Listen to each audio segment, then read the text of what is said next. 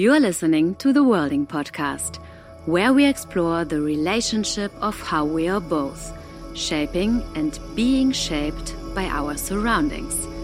The podcast traces interconnections by inviting each episode's guest to pass on the mic to someone who has influenced their world.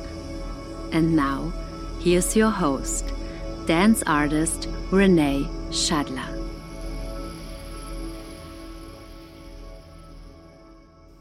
Welcome to Worlding, where we're starting today a new 3-part series beginning with Samuel Hertz, who is a sound artist researcher and actually a friend of mine. Lovely to have you with us, Sam.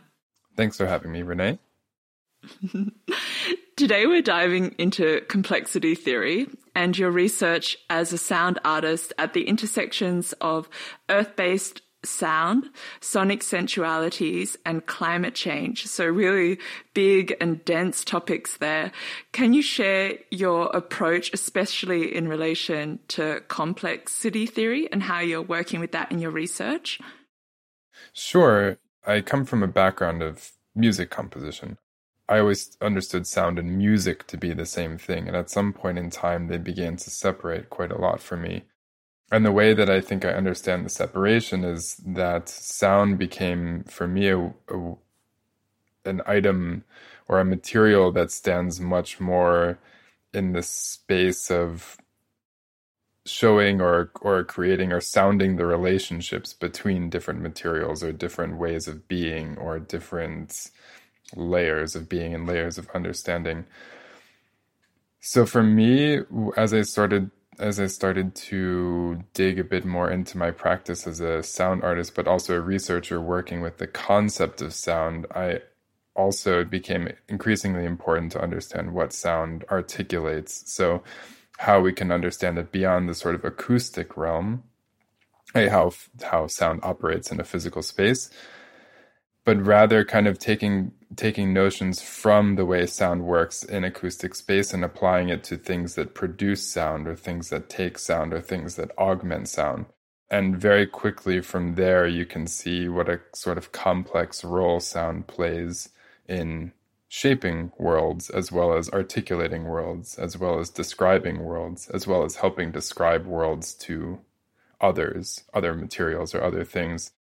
And the more I would say the deeper I stepped into the world of sound, let's say, the more I understood that sound articulates complexity because of the way that it interacts in complex manners between material relationships and between materials. So it's a way for me of articulating a lot of different, as I said earlier, a lot of different layers. So sound works in a way that you can use it to understand relationships between things, but also kind of how they're stacked vertically, how they sit next to each other horizontally, and understanding what those relationships between things are without needing to relegate them to understandings of like chaos, because I don't think that they're quite the same thing.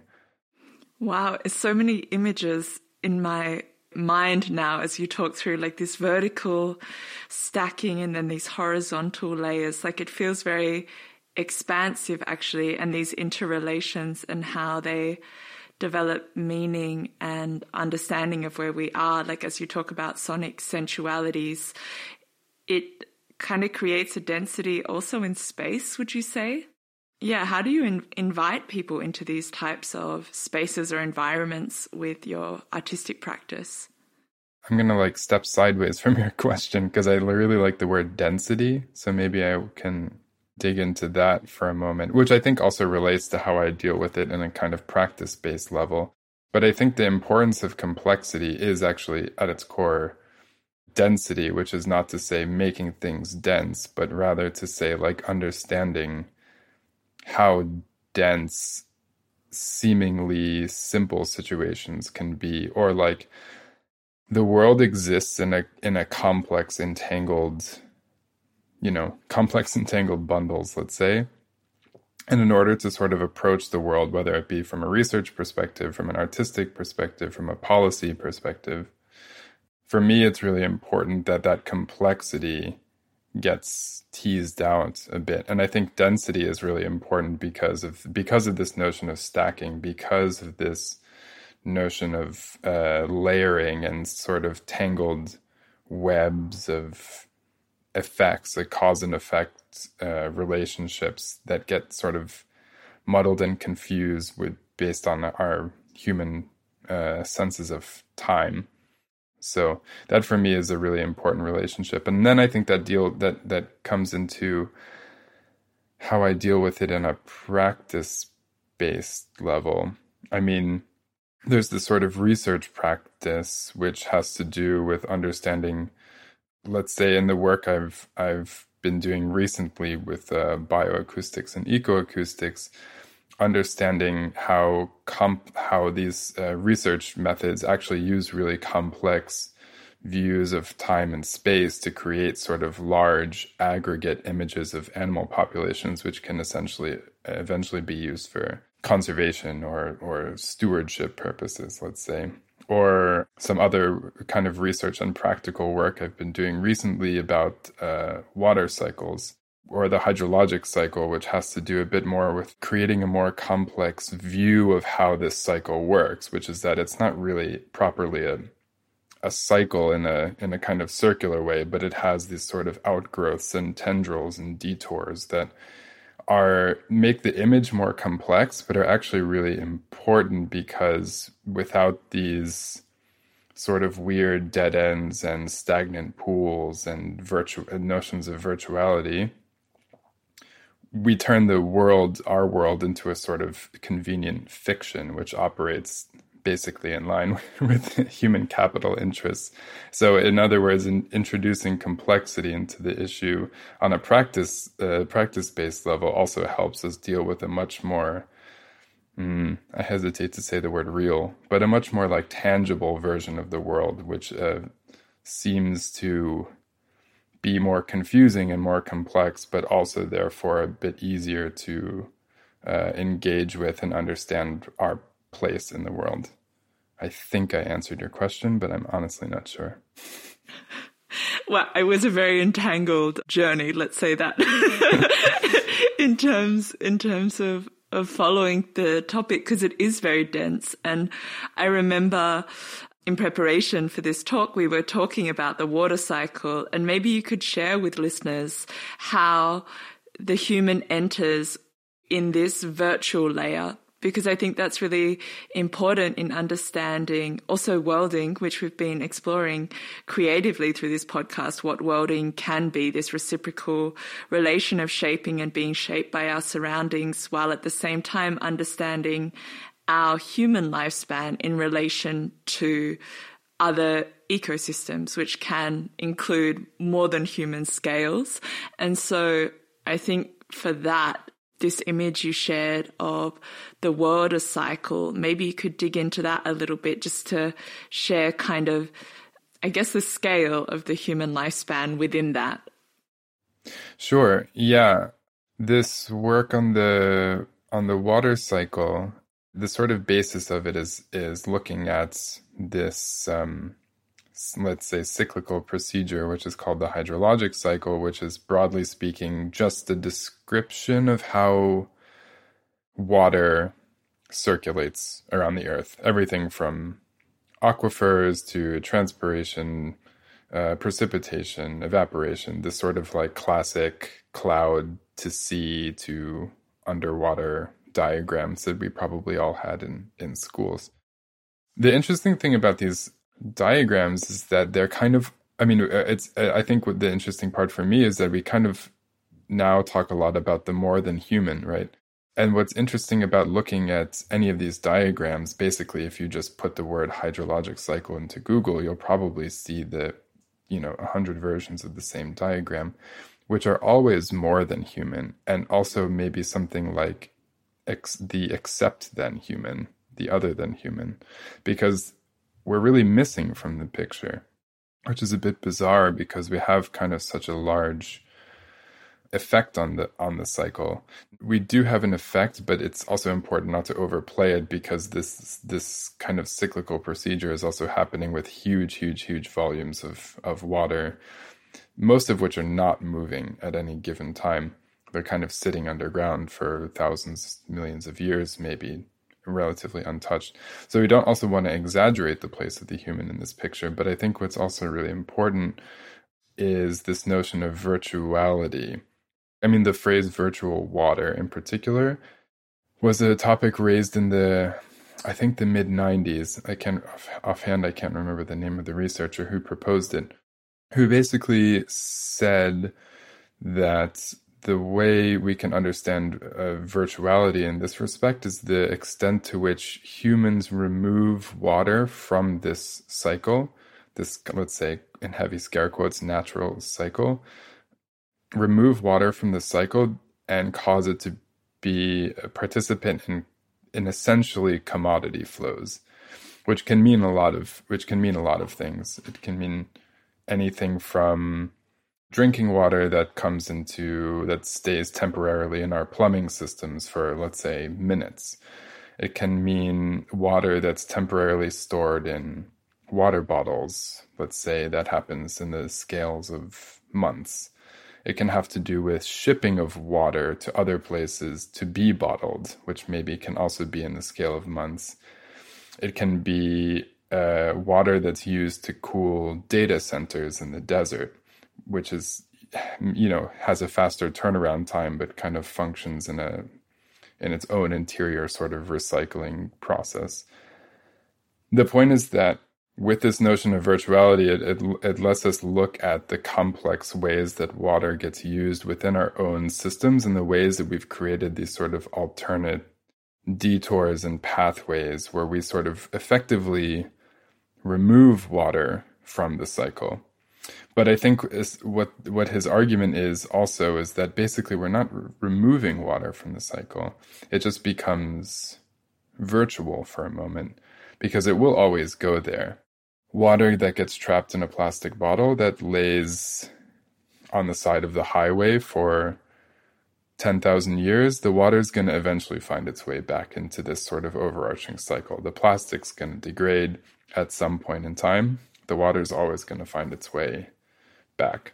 But the notion of virtuality is important because it creates a different sense of understanding of what a cycle is and what our part in this cycle is. So we're not disrupting the cycle, let's say, because we're a part of it too. We drink water, we excrete water. It's all, that's part of these natural systems. But I think the topic of virtuality is important because we can also extend that to other sort of cyclical systems. I tend to think of like ecosystemic relationships of virtuality, ways in which human interference or inclusion in those specific ecologies creates virtual and real presences.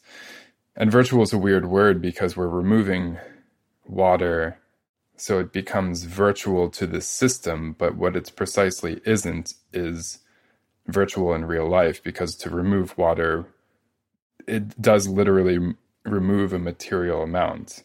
So Nestle hoarding water removes the fact of water from the villages from which it takes the water, right?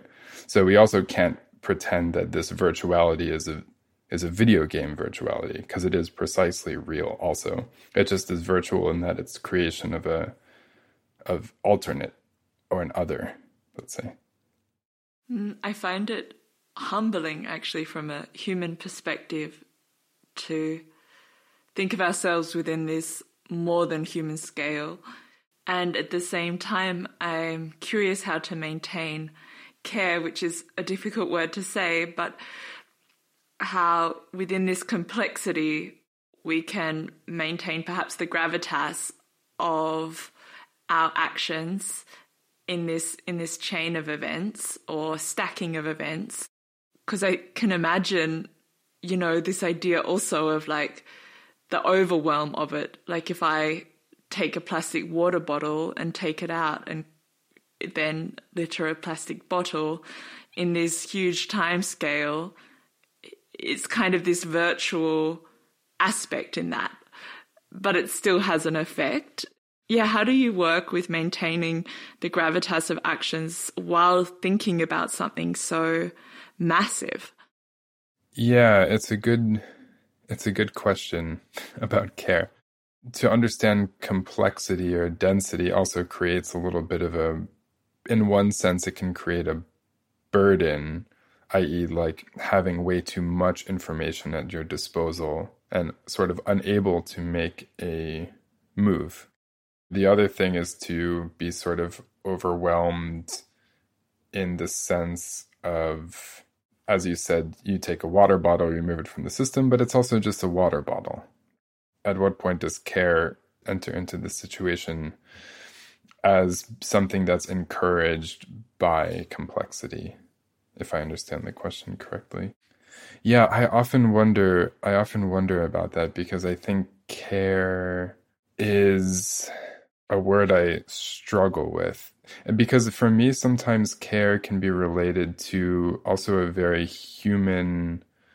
I don't think care is solely in the province of human, but I think in conversations that I'm a part of, let's say specifically to do with conservation efforts, I think care is a really interesting word because it generally tends to mean something more like stewardship, which is a very like antiquated concept in a way when you want to deal with critical ecosystems, right?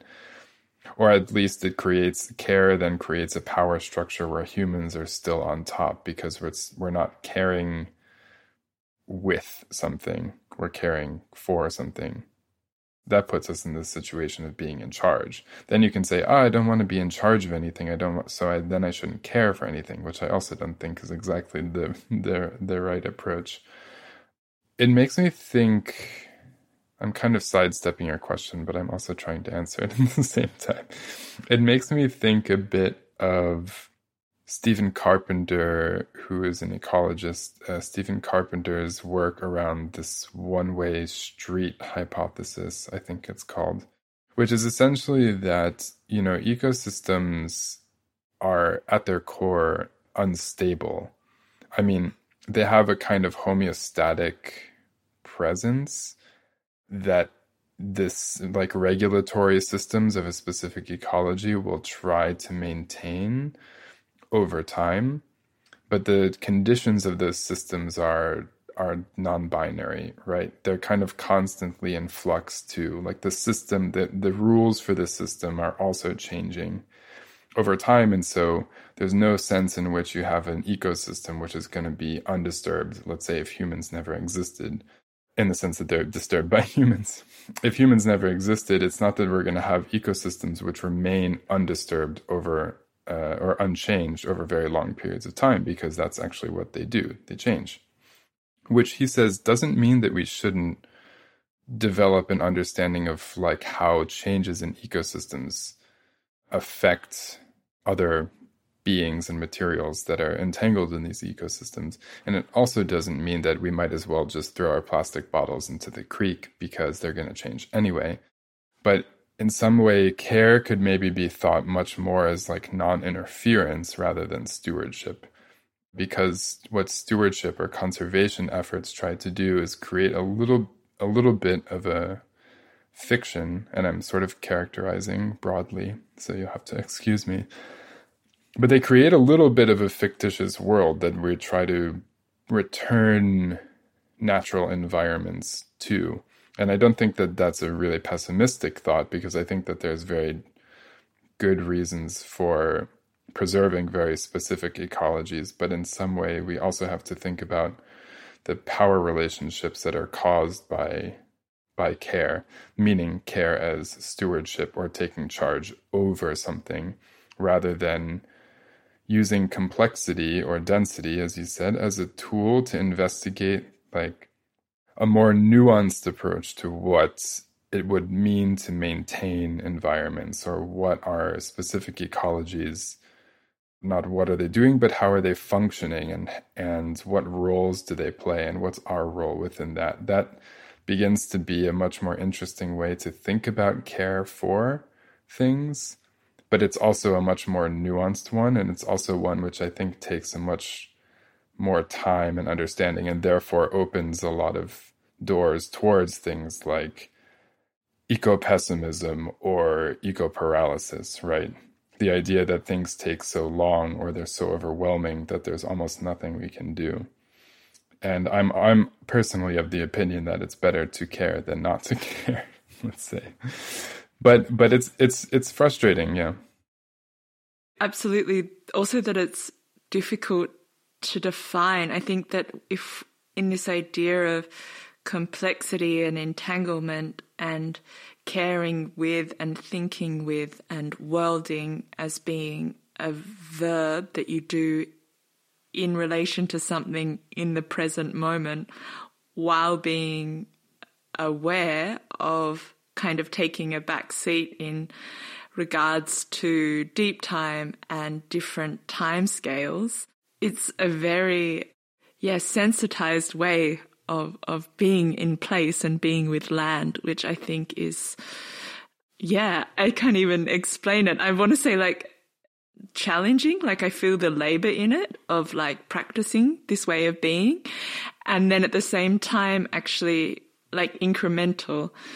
Is there a way of developing this thinking? And definitely this podcast, I think all of the guests have had different approaches, whether it's from an Indigenous perspective or from a queer perspective, and often from the minority. I feel like these peripheries are infiltrating in some way, like we're kind of webbing things together, and it is creating this entanglement that maybe makes some voices softer and magnifies others. And so I think that's a beautiful proposition. How can we care with in the mindset and the awareness of complexity? It's a beautiful proposition. Sam, I'm curious how listeners can experience these concepts practically. We've been working through the podcast with ways that obviously listeners are perhaps driving a car or riding a bicycle, but when they return home or when they have a moment, do you have a way that they could embody what you're proposing? Yes, I think that for me, well, one thing that we didn't really talk so much yet about is the sense of scale and kind of scalar challenges in, I mean, very practically, like let's say on a policy level, what the scalar challenges of creating effective climate policy would look like from the scales of time and the temporal, spatiotemporal dimension, let's say. For me, I think that's a really important way that sound kind of re-enters the picture, because I think sound is a way that really helps. Sound is a force, let's say, that really helps bring spatiotemporal concepts together. And by that, I mean kind of help tease out how complex they are by a little bit peeling back the layers and showing how complex our lived life always is. With respect to sound, especially in the sense of listening, which I, spent last few years sort of in a more artistic practice sense dealing with complexity of everyday listening. Because I think on one hand, it's a very practical exercise that really just kind of literally opens up your ears and your body to a much more nuanced understanding of the sonic world around you. But there's also the metaphorical relationship, which has to do with how we can see, or at least understanding the metaphor of sound revealing layers of activity around you as being a transferable concept, essentially, that has to do with other ways that we approach kind of the more mundane or standard acts of lived life with a way that engages with a more entangled understanding of what's happening around us. So I have a short sort of score, I would say, maybe. That might be the appropriate word for it. And my sense is that this is something that can be sort of activated in any kind of busier atmosphere. I think it's nice when you're at home by yourself, if there's not very much activity. But personally, I think it works a bit better to be kind of out in the world among anthropogenic noise around animal sounds, around machine sounds. I mean, I think this is the type of exercise that really benefits from being a little bit more obviously immersed in a sound world. But I can go ahead and just read what I've got here. Beautiful, a gift. Thanks, Sam. Of course.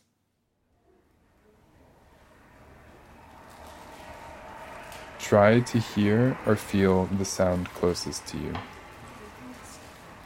Not the sound which is the loudest, or the vibration which is the strongest, but the one which is the most proximal. Tune your focus as sharply as possible towards this sound, eliminating, to whatever degree possible, any sound outside of this small sphere. Gradually, move your attention outward, understanding that the point at which a sound reaches your attention, regardless of its volume, is the point at which the vibration has also physically reached you. The sounds may sound as if they're far away. You only hear distance properly once the distance between you and the source of the sound has been bridged by the force of sound itself. Letting your attentional sphere expand outwards, new sounds and distances occur. Begin to trace them backwards. What are the qualities and colors of these sounds that hint at their origins? Can you tell where they've come from? Letting your attention move further afield, following and tracing sounds until they meet other sounds.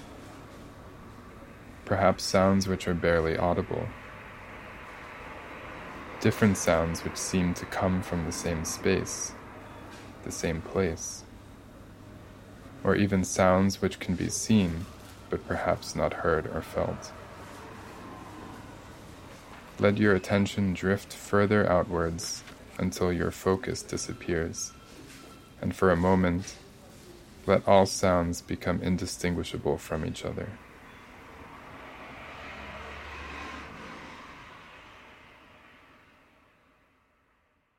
That's the end of that. Wow, I'm listening in headphones. So when I had the first proposition to hear a sound closest to me, I actually went into kind of like a static sound within my headphones. And then I was able to take out one bud and hear my environment. And it's quite interesting. I'm not sure with listeners if they're listening in headphones, maybe also to take the memory of this score then into a space and practice it in a different time. I feel like it's something that would be wonderful to practice kind of over a period, as we've been talking about complexity and virtual human relations within these systems. I can imagine this being almost a friend score that you can carry with you at different moments. Have you been practicing it over time, Sam? This is sort of the, let's say, written down version of a score, which in some sense I've practiced in the way that I've used it in workshops, let's say, with people as a kind of tuning score, because I think it's really helpful to orient the ear to a specific space. And I think it does a lot of kind of backgrounding work orally to kind of give you a sense of space. Like it helps sort of define the foreground, the background of the situation that you find yourself listening in. But also personally, it kind of came from a place that I think I realized I was always doing it anyway. I mean, when I hear things that are interesting to me, to use a very non-descriptive word, I mean, I think this is a practice that occurs to me naturally without needing to think about it. As in, I'm not going when I'm in a public place and hearing a very complex sound atmosphere. I'm not going through the steps of this score, but it's a sort of step procedure that I find to always be a part of my listening practice anyway. And I think it's helpful for kind of this experiential perspective, as in the way that I said earlier, like a sort of just kind of baseline understanding of how complex these listening situations are, but also in an analytic perspective. I mean, this is sort of essentially related to some of the scientific methodologies that are used for sound collection or data collection in the form of sound by ecoacousticians and bioacousticians, right? It's about understanding what's the relationship between space and time in a given situation that sort of builds a broader image of the sound world around you. In my sense, personally, not always in a totally audience perspective, but realizing that the score can also be performed as you're walking around.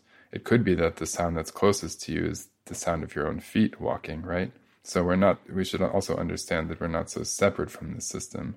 So I'm not also really understanding it in a way of being audience, if only for a moment, perhaps being audience, but only being audience as a way to understand a bit more complicated sense of how it is that we actually participate in the first place, let's say. It's also a very concrete example of how artistic practice is intersecting with complexity theory and kind of creating real world, again, we come up to this, this idea, but impacting in your research around climate change. I really appreciate so much you coming onto the Worlding podcast and contributing to our dive into what worlding can be, because, yeah, it's given us a lot to chew on, I think, and something to be entangled with and care with, and very rich, Sam. There's so many ands. I think the ands will continue. I need to sit with it. I think I need to sit with it and hear it and be with it. So thank you so much for being so generous and sharing your work with us today.